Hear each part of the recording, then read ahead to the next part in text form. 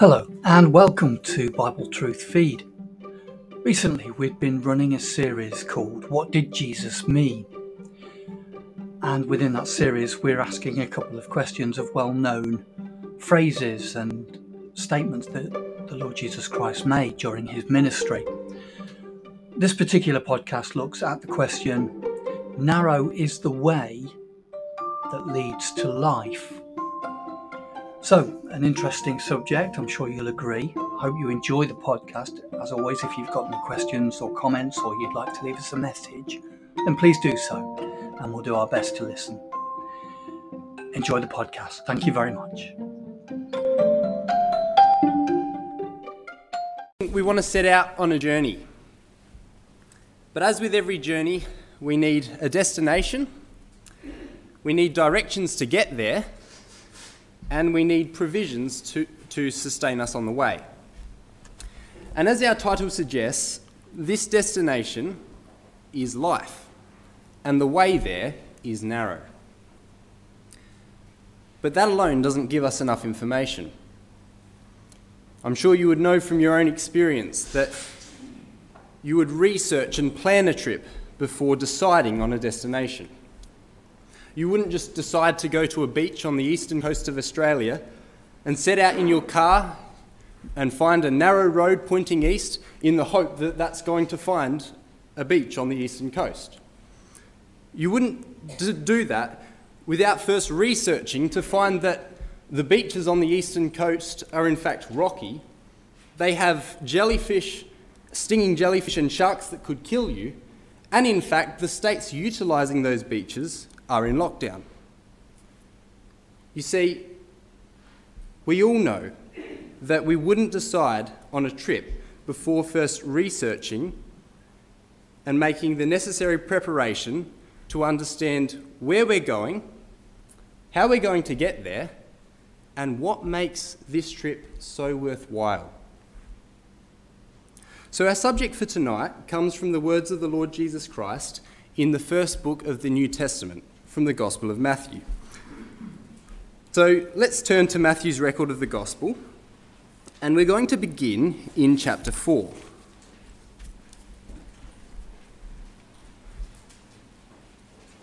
Now, as our title suggests, it was Jesus that said, "The way to life is narrow."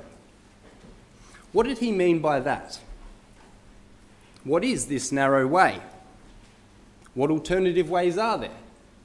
And what is this destination of life all about? Well, those are some of the questions we hope to come to answer this evening as we set out on this journey together. And to understand what the Lord Jesus Christ means here, we want to first look at the context to understand what he's teaching about.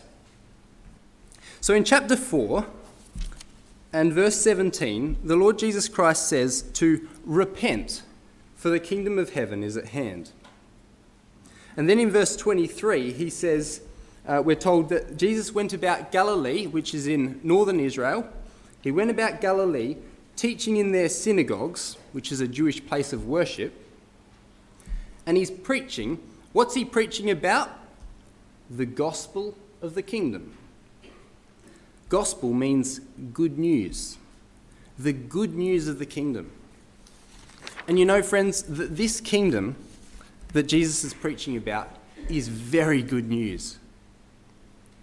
So let's join now with the disciples and follow the Lord Jesus Christ as he preaches this good news of the kingdom. So what have we seen from this teacher so far? We've seen that he's saying to repent, for the kingdom of heaven is at hand. So we can't continue living in sin, because sin will have no place in his kingdom when he rules as king. And secondly, we've been told that this kingdom is really good news. It's something to look forward to. It's something special. This is a destination that you and I want to go to. Well, now we come to Jesus' actual teachings in Matthew chapter 5, 6 and 7. Now these chapters are a transcript of a discourse that Jesus gave. So if your Bibles aren't yet open to Matthew chapter 5, then turn there, please.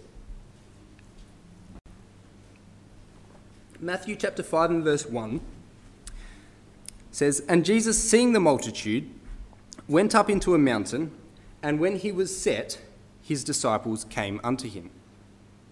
So Jesus climbs a mountain, and when he's found a place to sit down, as teachers did in those days, the disciples gathered around him. He's sitting down as a teacher to preach. And what do you think he'll be preaching about? Well, maybe the good news of the kingdom, as he's already been doing. And that's exactly what he does. So in chapter 5, Jesus explains what kind of people are going to be there in his kingdom. And so then he explains how we should behave ourselves in preparation for that kingdom. In chapter 6, Jesus warns us about living a hypocritical lifestyle. He says, if you look for status now in this life, your reward is in this life and this life only. But if we try to please God, our reward is in his kingdom. He then gives us the very well-known Lord's Prayer. And the Lord's Prayer details that this kingdom of heaven is in fact on earth. But so called the kingdom of heaven because the laws and values ruling this kingdom are given from heaven. They're given from God. He then tells us that we must pray for his kingdom to come. And then at the end of chapter 6, Jesus tells us that we must seek first his kingdom. You see, Jesus is telling us that this destination of the kingdom of God will be so good that we should seek it above everything else. And finally, we come to our title tonight in chapter 7, where Jesus says that it won't be easy going to get into that kingdom. It's going to take some effort. And he's going to explain that message by telling us a parable. And a parable is a story with a meaning intended to teach a lesson. So in chapter 7 and verse 13, Jesus says, "Enter ye in at the strait gate, for wide is the gate, and broad is the way that leadeth to destruction, and many there be that go in thereat. Because strait is the gate, and narrow is the way that leads to life, and few there be that find it." So you've got this picture of these two ways, these two paths that you could go down. And as we stand here at the junction, at the beginning of these two diverging paths, we would witness as many people, crowds, go through this wide gate. And then, every so often, one or two would separate themselves from the stream of humanity and take this narrow path. And so we have a choice. Which way do you want to go? Well, if you're anything like me, you want to first know where these paths are headed. What is their destination? Well, Jesus just told us where these ways lead. He told us that the wide path leads to destruction, and many go that way. And then he gave us the only alternative path, and it's a narrow way, and it leads to life. It's a path that not many find, and only few go in that way. And so we're left again with this choice. And it's not simply a choice of preference or a choice of destinations. It's a choice of whether or not we're going to obey what we just read at the beginning of verse 13, where Jesus gave us a command. He said, "Enter in at the strait gate." Now the word "strait" there is an Old English word meaning narrow or tight, and it has the idea of being difficult to pass through, with no room for deviation. You see, Jesus doesn't give us the option. He says, "Enter in at the strait gate." He doesn't say, "I love you all, so choose which way you want to go. Live how you want and we'll make it work in the end." He says, "No, go this narrow way. It does end in life. And if you don't go that way, you will end in death, destruction. So what now are these two ways? Well, they're two very different paths in life. They're two conflicting worldviews, two contrasting lifestyles with two very different destinations. So how did Jesus come up with this idea of these two ways? Well, Jesus is in fact borrowing an analogy from the Old Testament. And you don't need to turn these up because I'll put them up on the screen for you.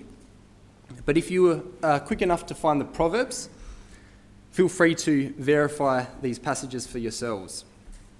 So Proverbs chapter 12 and verse 28. It says there, "In the way of righteousness is life, and in the pathway thereof there is no death." Psalm 145, verse 17 says that God is righteous in all his ways and holy in all his works. So what we're being told here is that this righteousness is associated with a way of life. And that way of life is like God's way of life. And we're also being told that this righteous way of life does not lead to death. Okay, let's contrast that with Proverbs 14. Proverbs 14 verse 12 says, "There is a way that seems right to a man, but the end thereof are the ways of death." So here, there is a way from the outset that seems okay.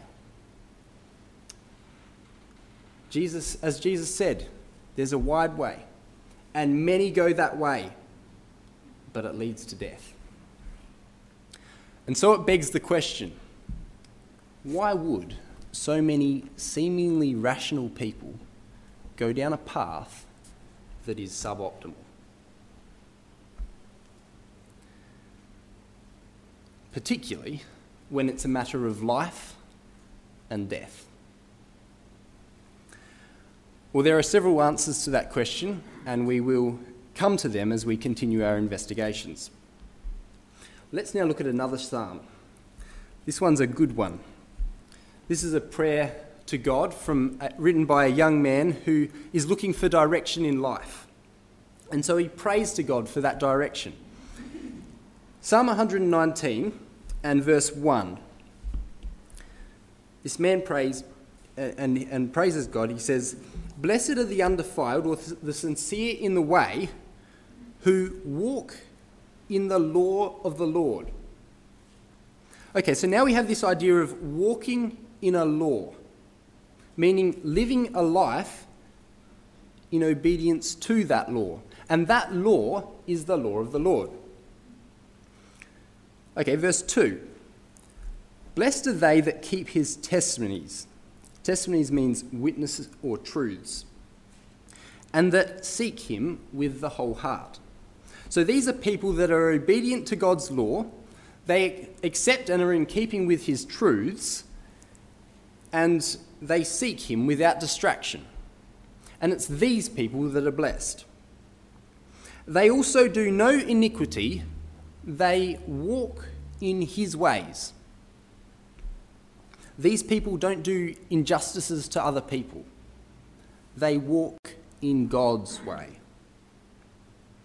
And now the writer makes the prayer more personal. He says in verse 4 that God has commanded us to keep his precepts diligently. And now, having acknowledged God's commands and the rewards for living in obedience to them, the writer cries, "Oh, that my ways were directed to keep thy statutes." The English Standard Version of the Bible says, "Oh, that my ways may be steadfast in keeping your statutes." So he desperately wants to be one of those who are blessed for walking in the way of God. And so he prays for help and direction to do that. Skipping down a few verses then to verse 33 to 35, the writer of the prayer then asks God to teach him his statutes. He then asked God to give him understanding so that he could keep God's law. And then in verse 35, he asked God to make me go in the path of thy commandments, for in them I delight. So this way that we're looking at, this narrow way that leads to life, is now described as the way of God's commandment. So it's clearly not a physical road, but it's an analogy to help us understand how we get to this destination of life. Let's look at another Old Testament example of this idea of these two ways. The Old Testament prophet Jeremiah, when warning of the incoming invasion of the Chaldeans around 600 years before Christ, said to his fellow countrymen in Jeremiah chapter 21, he said, I set before you life, the way of life, and the way of death. And then he goes on to tell the Jews that if they stayed in Jerusalem, they will be killed, but if they went out and surrendered to the invaders, they would survive. So again, we have this idea of these two ways, two courses of action that are diametrically opposed and that will result in life or in death. And you would think that given those two options, it would be a very simple decision to make. You'd think that the Jews would get up and go out to the invaders and surrender. But you know, life is not that simple.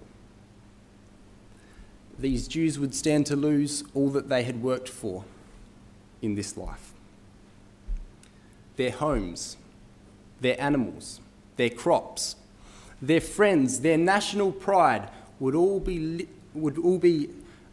left at the feet of these incoming invaders. And that was too much to give up. And whilst a few did hand themselves over to the Chaldeans, and so did survive, many stayed in Jerusalem to defend the city that they thought was invincible. There was a way that seemed right to a man, as the proverb said, but it ended in the slaughter of thousands of Jews who stayed to try and defend their city. So now, hopefully we've got this idea of these two ways from the Old Testament. We've seen it in the Psalms, we've seen it in the Proverbs, and we've seen it in the prophets. But you know, this idea starts a lot further back. It has its roots right back in Genesis. So if you come to Genesis chapter 2, right at the beginning of your Bible.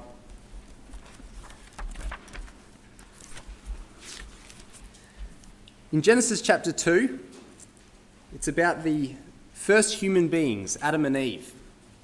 And they've been placed in the Garden of Eden. Now in that garden, in Genesis chapter 2 and verse 9, we're told of two trees. And these two trees have names.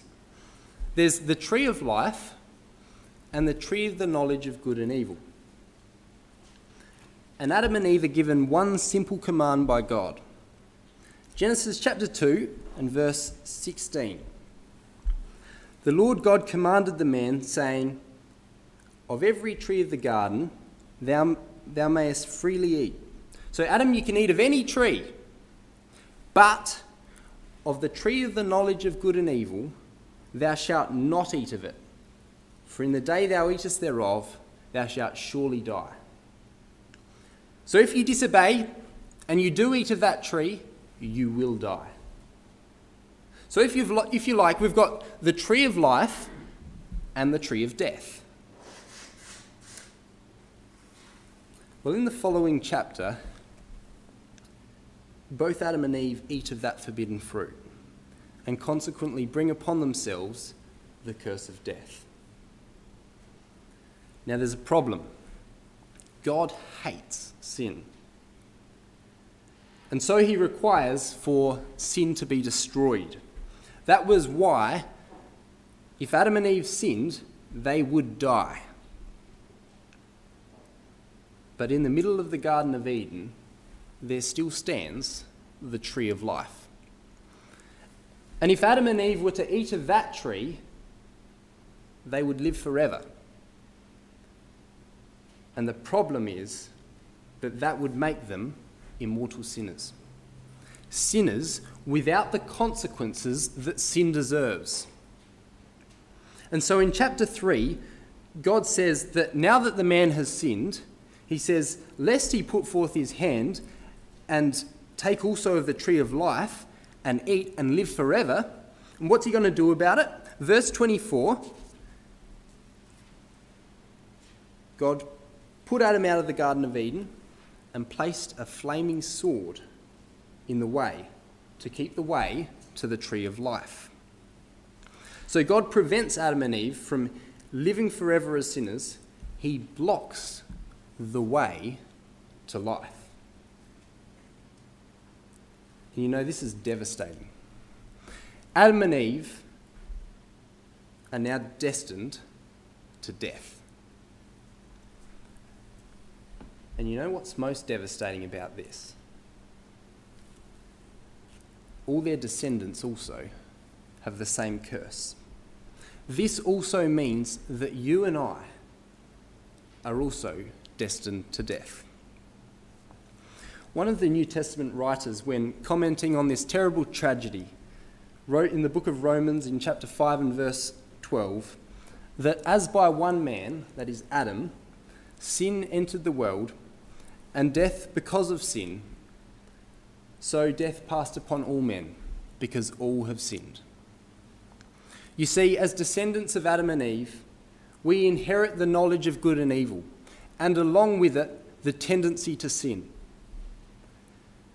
And what was the consequence that sin had on the relationship between God and mankind? Well, sin breaks that relationship down. And we've all sinned. You and I as sinners are guilty of breaking that relationship with God down, just as Adam and Eve did in the Garden of Eden before they were expelled. But did you notice that the tree of life was still there? God didn't destroy it. And neither did he destroy the way to it. He simply blocked it. He blocked it with a fiery sword. Yet thousands of years later, back in Matthew, as we were reading, Jesus is saying, there is a way to life, and it's open, and you can take it. It's open for you. You see, this is the good news. So how was this way then made accessible? Well, we won't go there, but in John's Gospel, in chapter 14 and verse 6, Jesus tells us that he says, I am the way, the truth and the life. So Jesus has made that way accessible. He died to open that way. He died to demonstrate to us how much God hates sin, and we need to overcome it as he did. You see, Jesus had to put right what Adam had done wrong.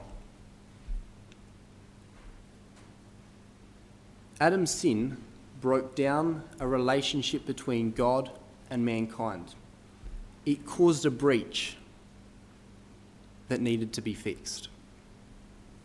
Incidentally, that's what the word religion means.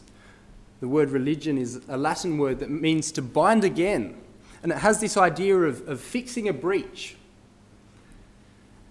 And because it was Adam who broke his side of the deal, the breach would be fixed, repaired, if you like, on God's terms. And so there are going to be requirements of those who want to put right what was broken down by sin. The Apostle Peter wrote in one of his letters, in 1 Peter 1 and verse 21, that Jesus Christ left us an example so that we should follow his steps. You see, Jesus has already walked this path. He's already walked this road. It wasn't easy for him. He had to die. But now he has life, and he wants us to follow his way of living. Okay, so hopefully you can see that this story that Jesus tells of these two paths is pulled straight out of the Old Testament writings, and it's about two different courses of life. So let's go back to what Jesus was saying back in Matthew 7. We saw at the beginning that Jesus was preaching the good news of the kingdom. And we saw also that this story about these two ways that Jesus is Jesus' way of saying that the way into the kingdom is not the way of the majority. It's not the easiest way. In fact, it's quite the opposite. Well, now let's work through the rest of chapter 7 and see what he has to say about the conditions of entry into his kingdom.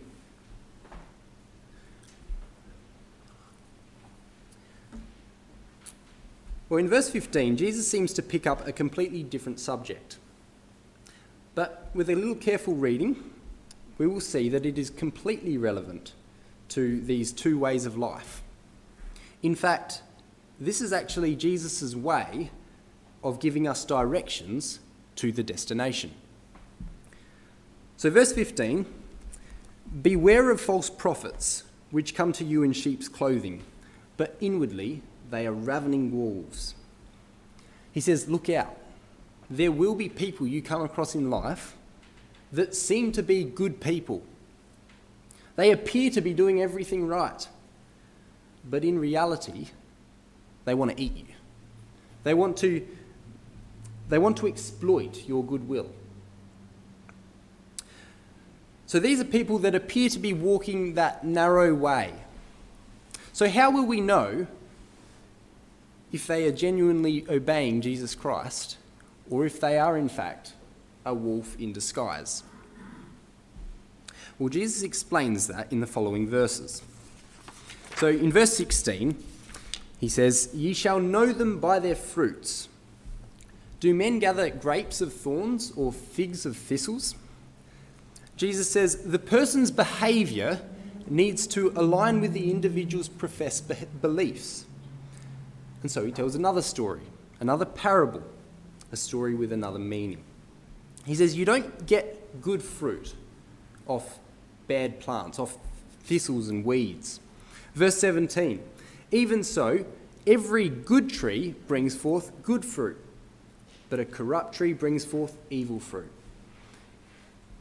A good tree cannot bring forth evil fruit, neither can a corrupt tree bring forth good fruit. Every tree that bringeth forth not forth good fruit is hewn down and cast into the fire. Wherefore, by their fruits ye shall know them. So what Jesus is explaining to us here is that the fruit defines the tree.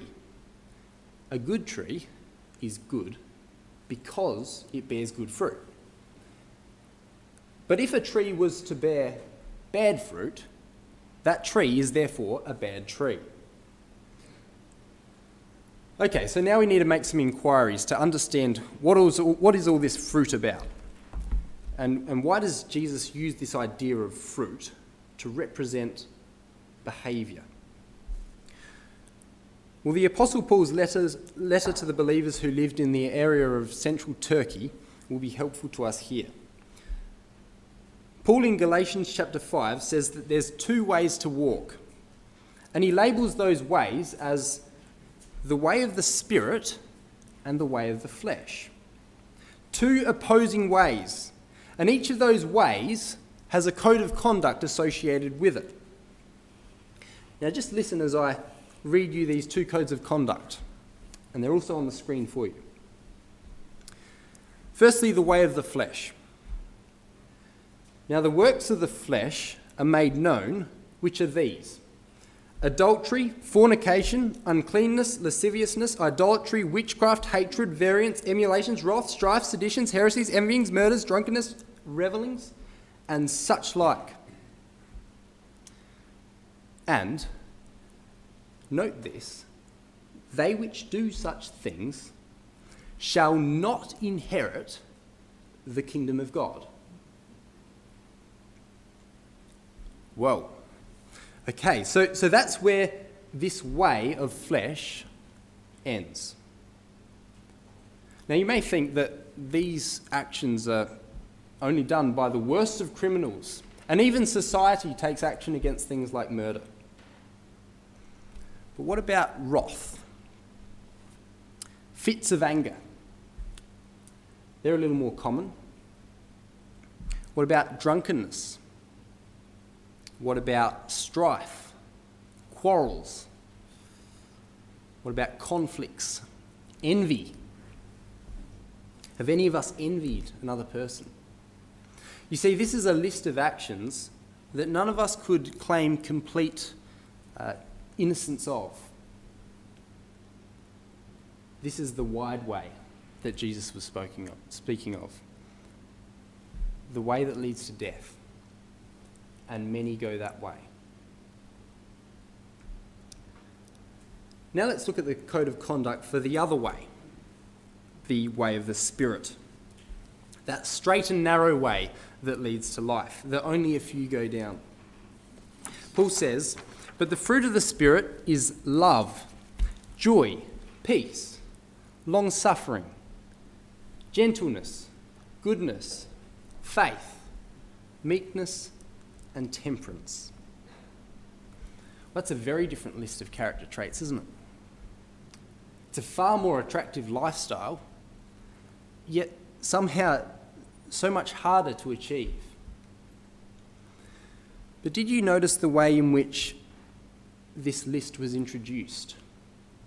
These characteristics are prefaced with, "The fruit of the Spirit are these."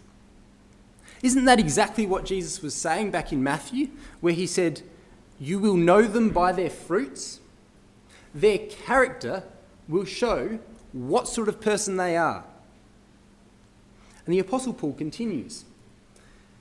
He says, "They that are Christ's have crucified the flesh with the affections and lusts."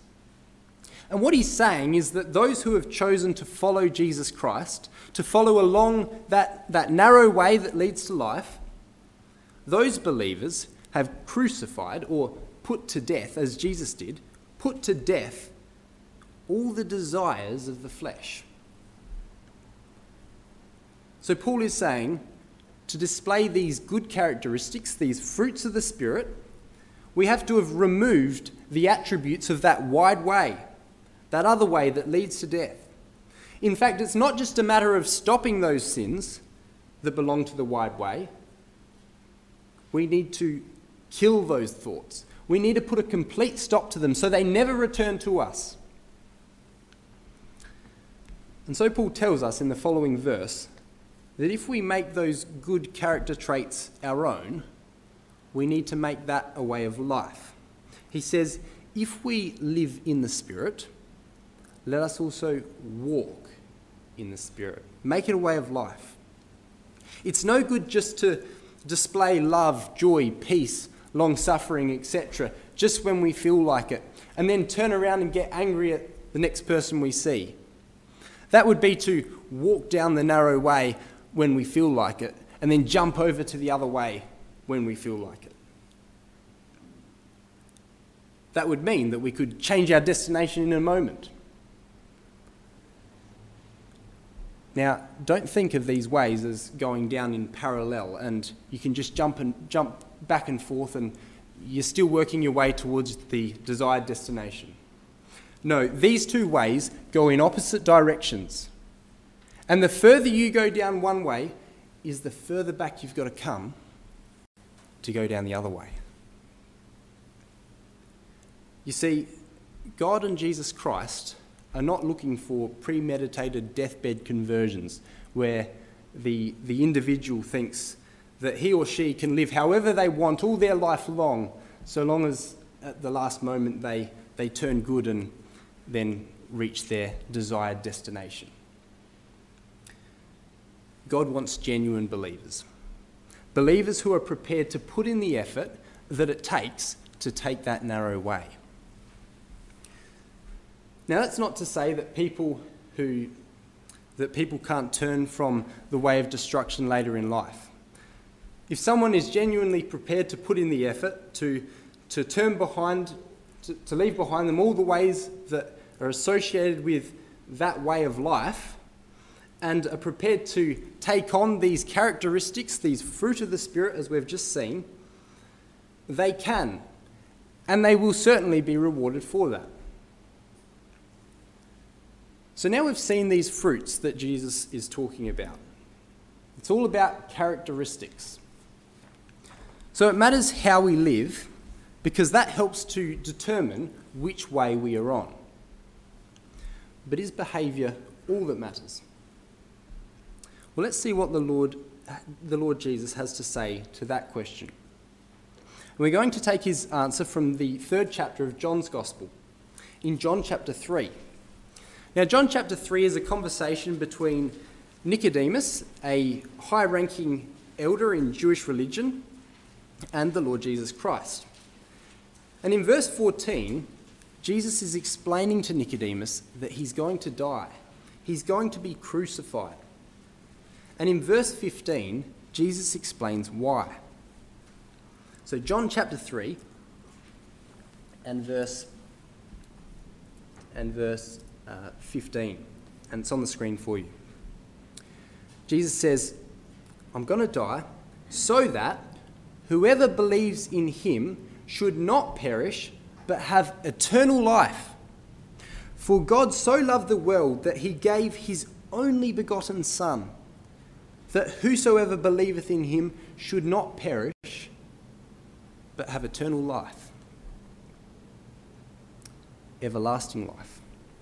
So Jesus is saying we must believe in him to be rewarded with life. And it's not just life, it's eternal life, everlasting life.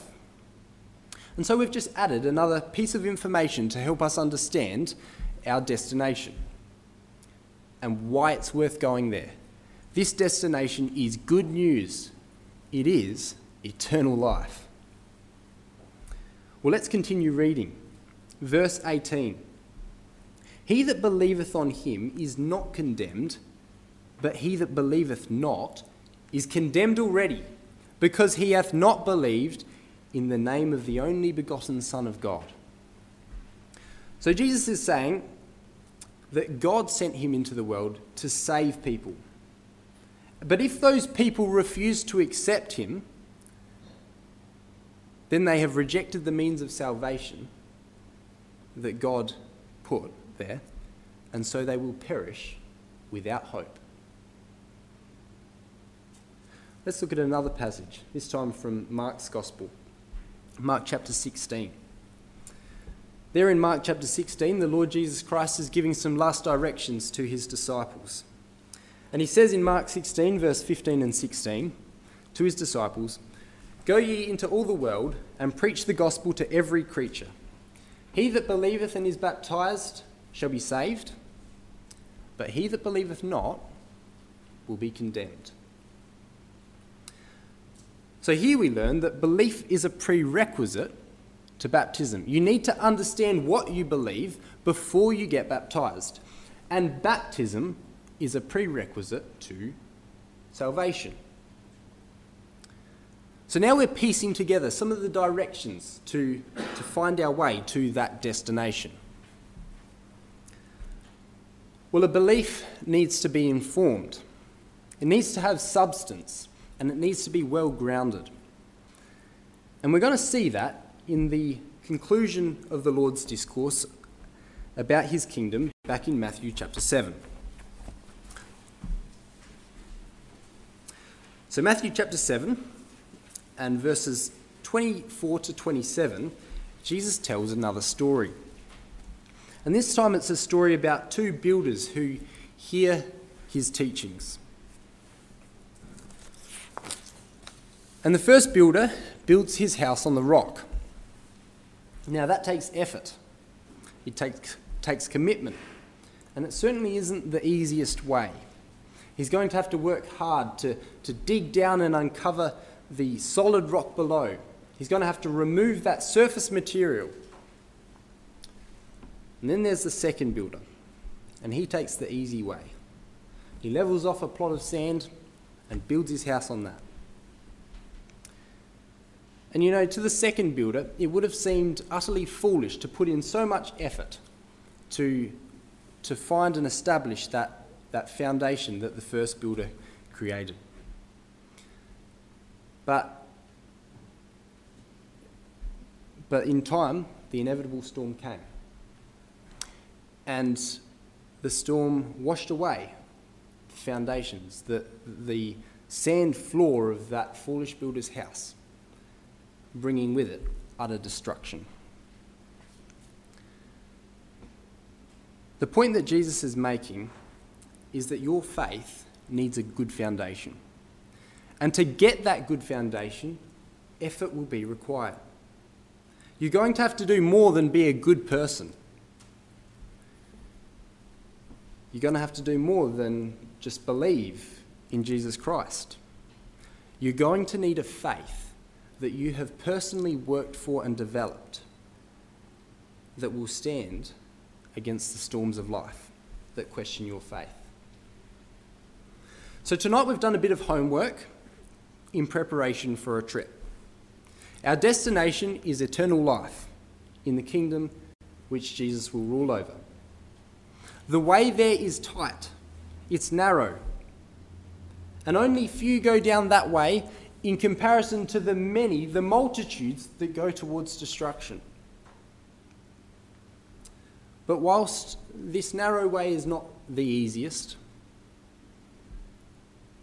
it is certainly worthwhile.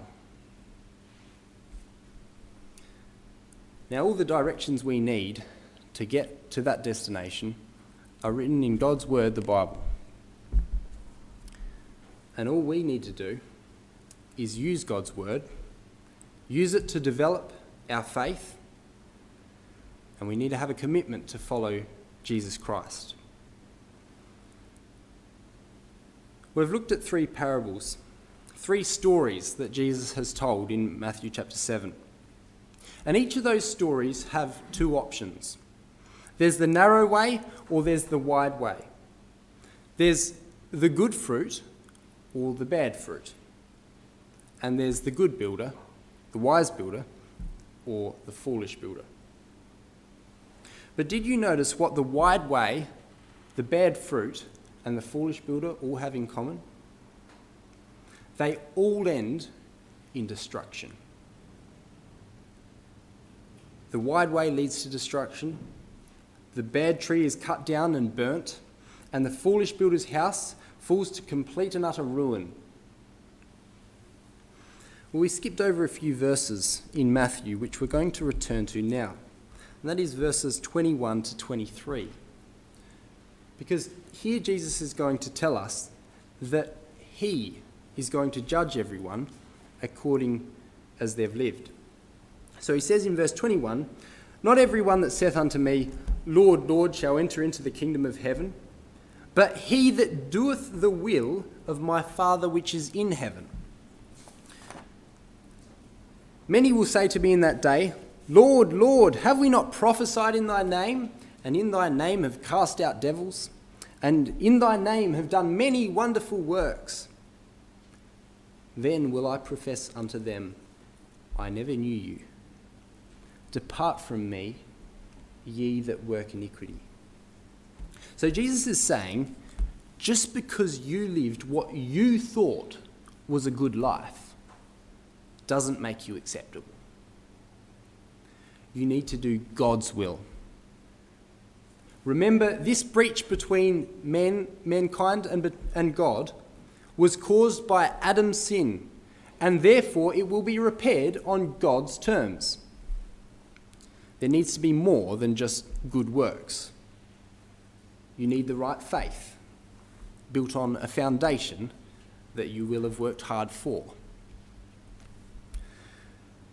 We asked earlier, why, given the option of life and death, would so many seemingly rational people choose the way to destruction? Well, it's simple, really. Not many people are prepared to invest the effort, to invest their entire lives to follow Jesus Christ. You know, the Bible has a name for those people. It calls them fools. And that might seem like strong language, But given the two choices, the two destinations, life and death, I don't think we could think of a more appropriate characterisation. It's like those inhabitants of Jerusalem that we saw from Jeremiah when the Chaldeans invaded. They were given the option of life and death, and because they cared too much for the things that they had accumulated in this life, they lost their lives altogether. They lost their lives now, and they have no life in the life to come.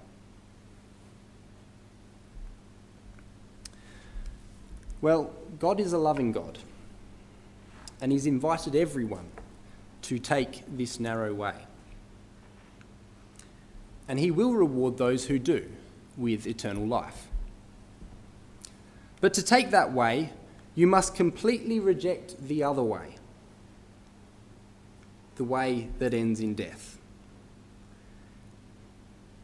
Put in the effort. There's so much more to know about this hope. There's so much more to know about how we should live and what we should believe.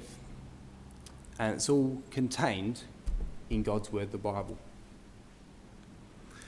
Well, we saw earlier in the very first book of the Bible that the way to the tree of life was blocked because Adam's sin and the relationship between God and mankind had been breached.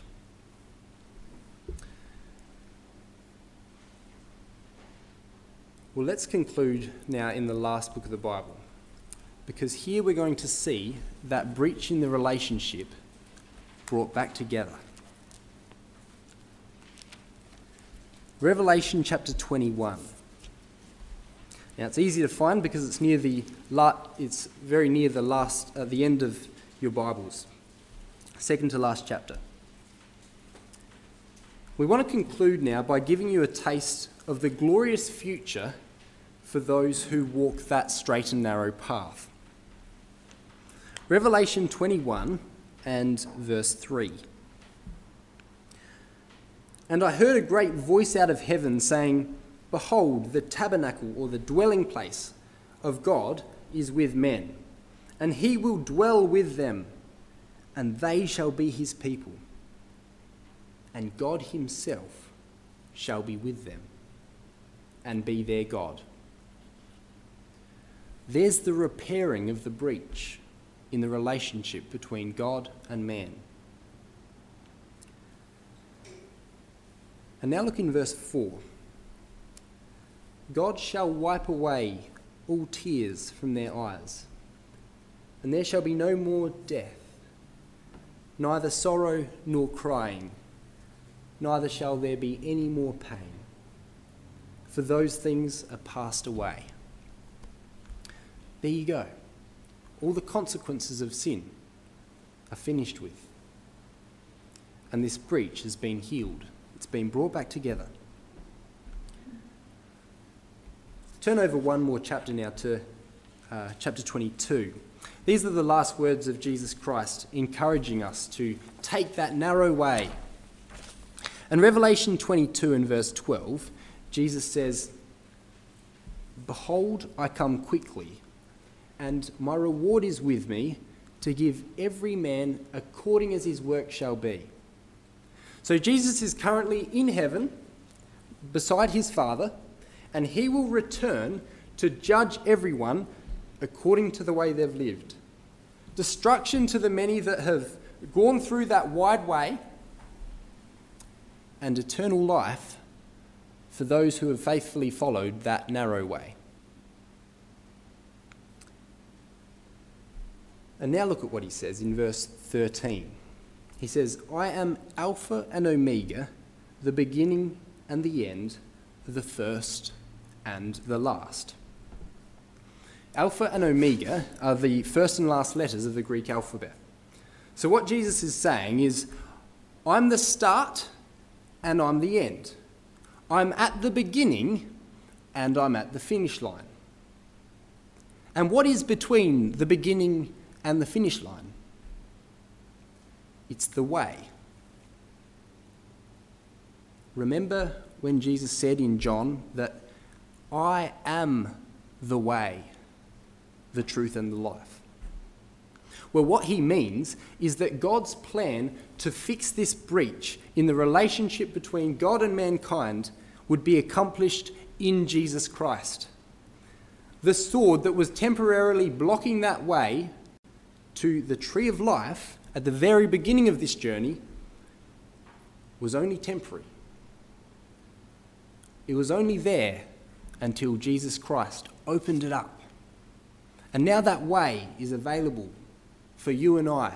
We can all go down that way. And if you and I choose to take that way, then verse 14 is for us. Jesus says, "Blessed are they that do his commandments, that they may have right to the tree of life and may enter in through the gates into the city." That's our destination. That's eternal life in the kingdom of God. Our prayer is that you will listen to the command of our Lord Jesus Christ when he said, "Enter in at the strait gate."